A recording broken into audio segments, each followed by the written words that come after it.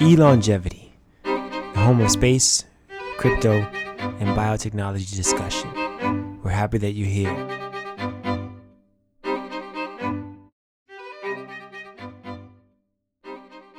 Hello, welcome to E-Longevity Podcast. I'm your host, codenamed Lou.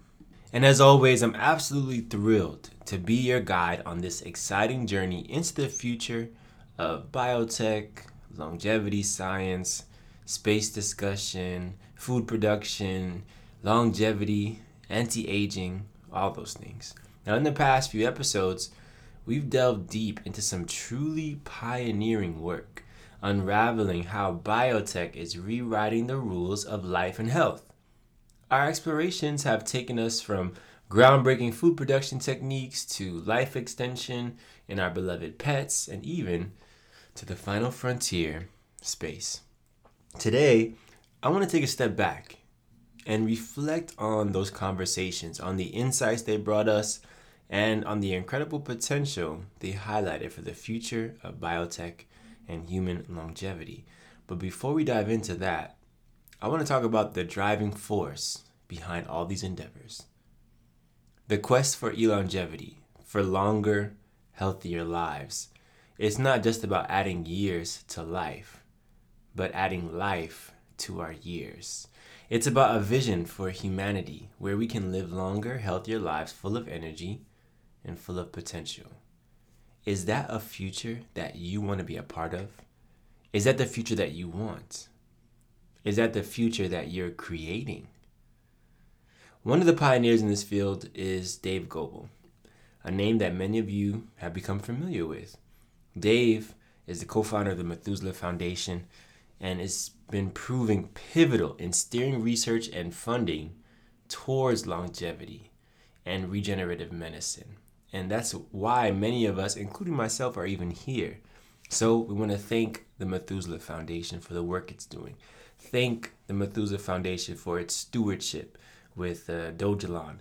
Thank the Methuselah Foundation for providing a platform for all of us to speak on longevity and to be here as well. So thank you. Just a little background, the Methuselah Foundation, has been in existence since the early 2000s. And its mission is to make 90 the new 50 by 2030. It's a bold mission. But it's not a dream. Through prizes and investments, they've been fueling the research that pushes the boundaries of our understanding of life and aging, and also been the catalyst for this podcast as well, where we've learned so many things. So I believe we all play a part in this movement in pushing biotech forward through discussions, by spreading awareness, by asking questions. We can all contribute to the shaping of the future of biotech. That's the way I see it. And our podcast is part of that endeavor, a way to spread this knowledge and engage a broader audience into these revolutionary ideas. Now, one of my favorite moments thus far has been interviewing Dr. Arttu Luukanen. I remember being completely fascinated by the concept of food production powered by solar energy and hydrogen. Let's take a look into a few highlights from that discussion. So, what are the implications for a product like Solein? What impact will it have on Earth and then in space? So our main mission here on Earth is really to, the best spacecraft that we've ever built. Oh, well, we've never built it, but the best spacecraft that we've ever traveled on is the Earth. It gives us everything we need, but it's a limited habitat. We're running out of space. We are running out of resources, and we also have major challenges with the planet when it comes to things like climate change and the way we emit greenhouse gases. So the promise of Solein is the fact that it's potentially basically a carbon negative way of making food. If we make okay, so what it needs the hydrogen. So if we make the hydrogen using renewable or CO2 free energy, we can make hydrogen without causing CO2 emissions. And that's the energy source for the bacterium. As I mentioned, the carbon source for the bacterium is CO2, which we capture from the air. So we're basically sucking CO2 out of the atmosphere and feeding it to the bacterium. Um, so that gives the promise that it could be carbon negative. The other thing that's like super important is the fact that if you just compare from say kilowatt hours to calories, just you know energy efficiency, the energy efficiency of Solein in making a kilogram of Solein. So kilowatt hours to calories, it's about 120 times more efficient than an animal, and something like 20 times more efficient than a plant. So it is just a very, very energy efficient way of making food compared to, surprisingly, the let's say the old-fashioned, old-school natural ways of producing proteins. But the reason is that nature hasn't optimized for energy efficiency; it's optimized for other things. But we have really optimized by technology the process of actually growing a naturally occurring, non-genetically modified organism to grow like crazy and produce meat like protein at the end. Then the other things which are really important for sustainability and just being good tenants of our spacecraft is the fact that the Solein production uses something like 0.1% of the water that you require to grow 1 kilo of protein in comparison to livestock. Water use and land use about the same fraction, something like 0.1, 0.2% of the same water of the water use or the land use. And the reason why we don't have this land use issue, and this is actually quite important, is the fact that, as I mentioned in the beginning, there is no agricultural input into the process. We are not feeding it sugars. If you're making protein with yeast, you basically need to feed it sugars. And if you need the sugar, you need the sugar canes, and you have a sugar cane farm somewhere. So you don't need that. And another comparison would be against algae. So algae, like I mentioned, uses light to drive its metabolic machine. But the kilowatt hours to calories efficiency of algae is several, it's several tens of times worse than for hydrogen oxidizing bacteria. So it's just a very efficient microbial machine of turning energy into protein. Definitely one of my favorite episodes thus far, our most recent episode on Solein. We encourage you all to tune in if you haven't already. Now, who could forget our conversation with Phnam Bagley, the space designer who took us on a journey that was both, out of this world, but also deeply grounded in practical design principles. It was a fascinating dive into the intersection of space, exploration, technology, and human living conditions as well. Let's take a look into that episode as well. I take away what you said, that design really is a connector. It reminds you of like colors, for example.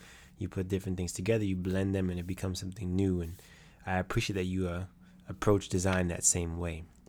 So let's transition into something else, into your TED Talk. You had a TED Talk recently. What was that like? Was that nerve-wracking for you? Tell us about that experience. It was terrifying, first and foremost. There's a lot of pressure, right? Earlier, Britannia 00 asked me for two projects that are exciting. So I'm going to talk about the second project. So it was part of a competition put together by NASA, the Canadian Space Agency, and Methuselah Foundation. And so basically the challenge was to figure out what and how we're going to feed astronauts who are going on a deep space mission, like going to Mars, for example. So going to Mars is going to last between 2.5 and 3 years, round trip. It's about 300 million miles away, one way. And during this time, we'll have to figure out the rocketry and, the space module system and the life support systems. All that is going to be figured out. But unfortunately, one of the big issues that we don't have a solution for today is food. And a lot of people don't think it's that big of a deal, right? There are plenty of sci-fi movies that show you different forms of food or that can be offered the astronauts. But you also have to think that food is related to mental health and physical health. And so what kind of food and variety of it is going to be suitable for people who are literally risking their lives for history, right? And so based on that premise, my team and I entered the competition, and we created what's called the Space Culinary Lab. And it's nothing revolutionary in the sense that we're not creating new food. What we're doing is that we are taking different ways of creating new ingredients and mixing them together in a way that's pleasurable, right? The pleasure of food, of rituals, of culture, of desires. That's what was at the center of the way we designed this whole system. And so the TED Talk was really talking about the path we went through, where we ended up, and the different solutions that we came up with. And just to give you a very high level, view of what it was, we had a bioreactor for microalgae that grew fresh microalgae, which has been shown in some papers that it might be useful for radiation protection. We also have an aeroponic system that offers fresh greens. So when you interview astronauts that come back from long missions aboard the ISS, for example, one of the things they miss the most is the crunch of a salad. So that's really what we wanted to offer them. We also have a space barbecue, which has become what we're well known for. And the fun part is about the barbecue is that, as you know, real barbecue is done with open fire, but open fire is frowned upon in space. So we're actually using lasers to create artificial grill marks on top of your protein. So yeah, lots of solutions like this that are fun, but also bring a sense of agency to these astronauts that are on the line, right? A lot of people think about sustenance and nutrition and things like that is very important in food, of course, but then every once in a while, you and I and everybody else, we need some junk food. We need some pleasure food. We need some things that just bring us the comfort that we need whenever we need it. Definitely an enlightening, enriching episode, and one that if you're creative or you're interested in design, I recommend you listen to as well too. And we'll just recap one last episode, one that really is close to my heart. And that's the episode with Aysha Akhtar, a co-founder and CEO of the Center for Contemporary Sciences. She's working to replace ineffective animal testing with superior human biology-based methods. And she's more than just a neurologist or a public health specialist. She's an artist as well too. And she brings that artistry and that passion into our discussion, but also into her work. Let's look into that.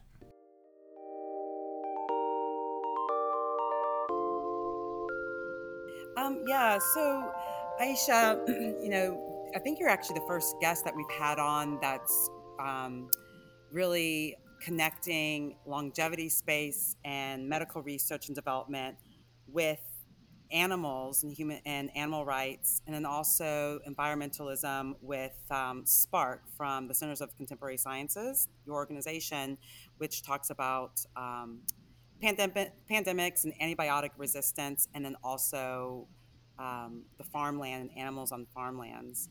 I guess as it relates to the longevity space, can you share with our listeners how those three components come together for longevity? Of course, yeah. So longevity isn't just about increasing our lifespan, it's about improving our life here on this planet while we're on it as well, right? Reducing our risk of disease. So when you think about what are some of the major threats we face right now, climate change and environmental destruction. We cannot deny that. That is a major threat, not only for humanity, but every other species pretty much on this planet, except for maybe mosquitoes, which are booming in this atmosphere. And B, the other major threat and we just got the first taste of it. But another second major threat is pandemics. Pandemics are on the rise, and it's on the rise truly because of human activities. And it's on the rise because of our destruction of habitats, which bring humans closer to wild animals, animals which we don't normally interact with on a daily basis. So that can lead to greater risk of spillover of infectious diseases from other species into humans.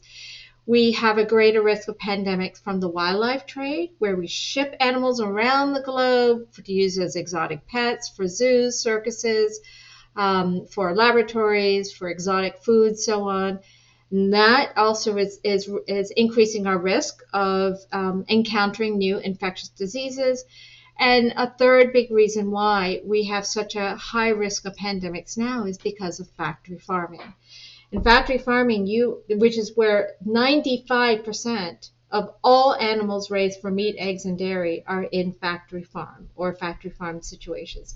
And basically, you are crowding animals by the hundreds, sometimes thousands, sometimes hundreds of thousands into a tight space, usually a shed, for example, when we're talking about chickens or turkeys or pigs. And there's crowded. It's such stressful and distressful conditions. So basically, these animals are sick all the time. And that also means that their immune systems are down. You know, when we get sick, right? When we're stressed or distressed, we're more likely to catch a cold because our immune system gets a hit when we're stressed out. That happens with other animals too. So you've got this double whammy situation in factory farms. Animals are so crowded, which stresses them out and brings their immune systems down, makes it easier for them to catch infectious diseases. And of course, because they're so crowded, it's easier for them to catch it from each other and pass on a virus down the road. And each time a virus passes on to another animal, it can mutate to a very deadly form. So that's why there's a lot of concern right now about the bird flus and swine flus that are running amok in factory farms. So that's a number 2 threat for human health, right? That's a threat that can decrease our lifespan and also worsen our lives. Even if we survive these kinds of threats, we still face a lot of diseases as a result of climate change, environmental destruction, and factory farming or pandemics. And then, of course, the third arm in all of this is medical research. So we have these big threats to humanity and pretty much all other life on the planet. So we need the best medical research we can to not only combat these new threats that are coming about, but also to combat all the other diseases we face and to help improve our life and improve our lifespans. So we work on all fronts at Center for Contemporary Sciences to basically reduce and minimize the threats to healthy lifespan and improve medical research so that we can improve our health through better therapeutics and better vaccines. Wow. I mean, there's so many things for us to consider. It's not just about us living as long as we can, because who wants to live as long as they can and have a super low quality of life? It's about enjoying our life, but not just us enjoying our life. We literally cannot live without other beings on this planet as well. You know, they help us in so many ways in agriculture and so forth. So can you speak to the link between and not just the reduction of suffering for animals, but why it's important for us to stop using animals in testing? Yeah, absolutely. And so, you know, we talked a little bit about how I got into this issue in the first place. And I always was so upset about the suffering animals experience. And I've been exposed. I've seen them in laboratories throughout my career. I've seen the animals in laboratories. I've seen what happens to them.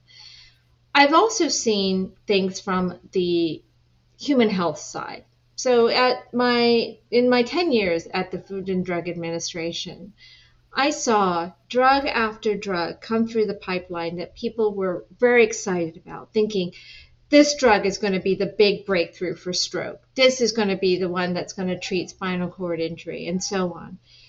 People would get so excited about a drug only to see it fail when tried in humans. And we saw this again and again, and it finally came out, and this is pretty well known now, that despite the fact that FDA still requires all drugs and vaccines to be tested on other animals before they can proceed to human clinical trials, 90 to 95% of all drugs and vaccines that actually are found safe and effective in animals fail in humans. And they fail because they are unsafe or they don't work in humans. So it's a huge, think about that, 95% failure rate. That's absolutely ridiculous, and that's mind-boggling. What other industry accepts a 5% success rate? No industry accepts that, but for some reason this has been accepted when it comes to the safety and efficacy of the very drugs and vaccines we put into our own body. In addition to that failure rate, there is an incredible concern now, or a major concern, that we may have missed out on really good drugs, really drugs that may have been incredibly effective, maybe even cures, but they were never allowed to move past the pipeline because of results in animals that would not have applied to humans.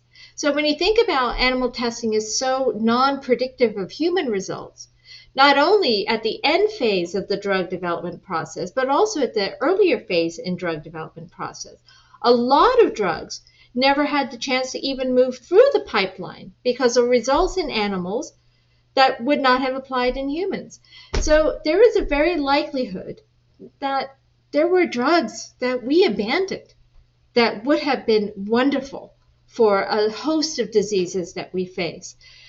The good news is that despite this incredible high failure rate, or because of it, I would say, there's been a real boom in a new industry in medical science, and a new boom in an industry which I call the human relevant industry. Basically, there's been a development of testing methods now that have been coming out that are based on human biology. So they're very they're much more complicated, complex models that really capture human physiology, basically the human body. And so I call them human relevant because they're relevant to our species. They're not specific. They're not relevant to a mouse's body or a cat's body or a monkey's body, but they're relevant to the human body. So they're human relevant.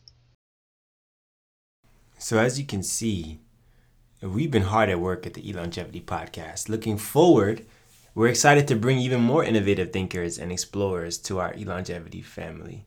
But as always, our exploration will not be limited just to these topics. We want to aim to cover a vast spectrum of biotech, but also in self-development as well too. But here's where you come in. We want to hear from you, our listeners, about the topics or the guests that you may be interested in. Do you have questions about the future of biotech? Do you want to hear from specific experts? Drop us a line, send us a tweet, get in touch with us, because this is your show, not just ours. So thank you once again for being part of the journey. Biotech is shaping our future in ways that we can hardly imagine, and there's so much more to discover together. So until our next episode, keep on dreaming and questioning, and remember, the future of longevity is in our hands.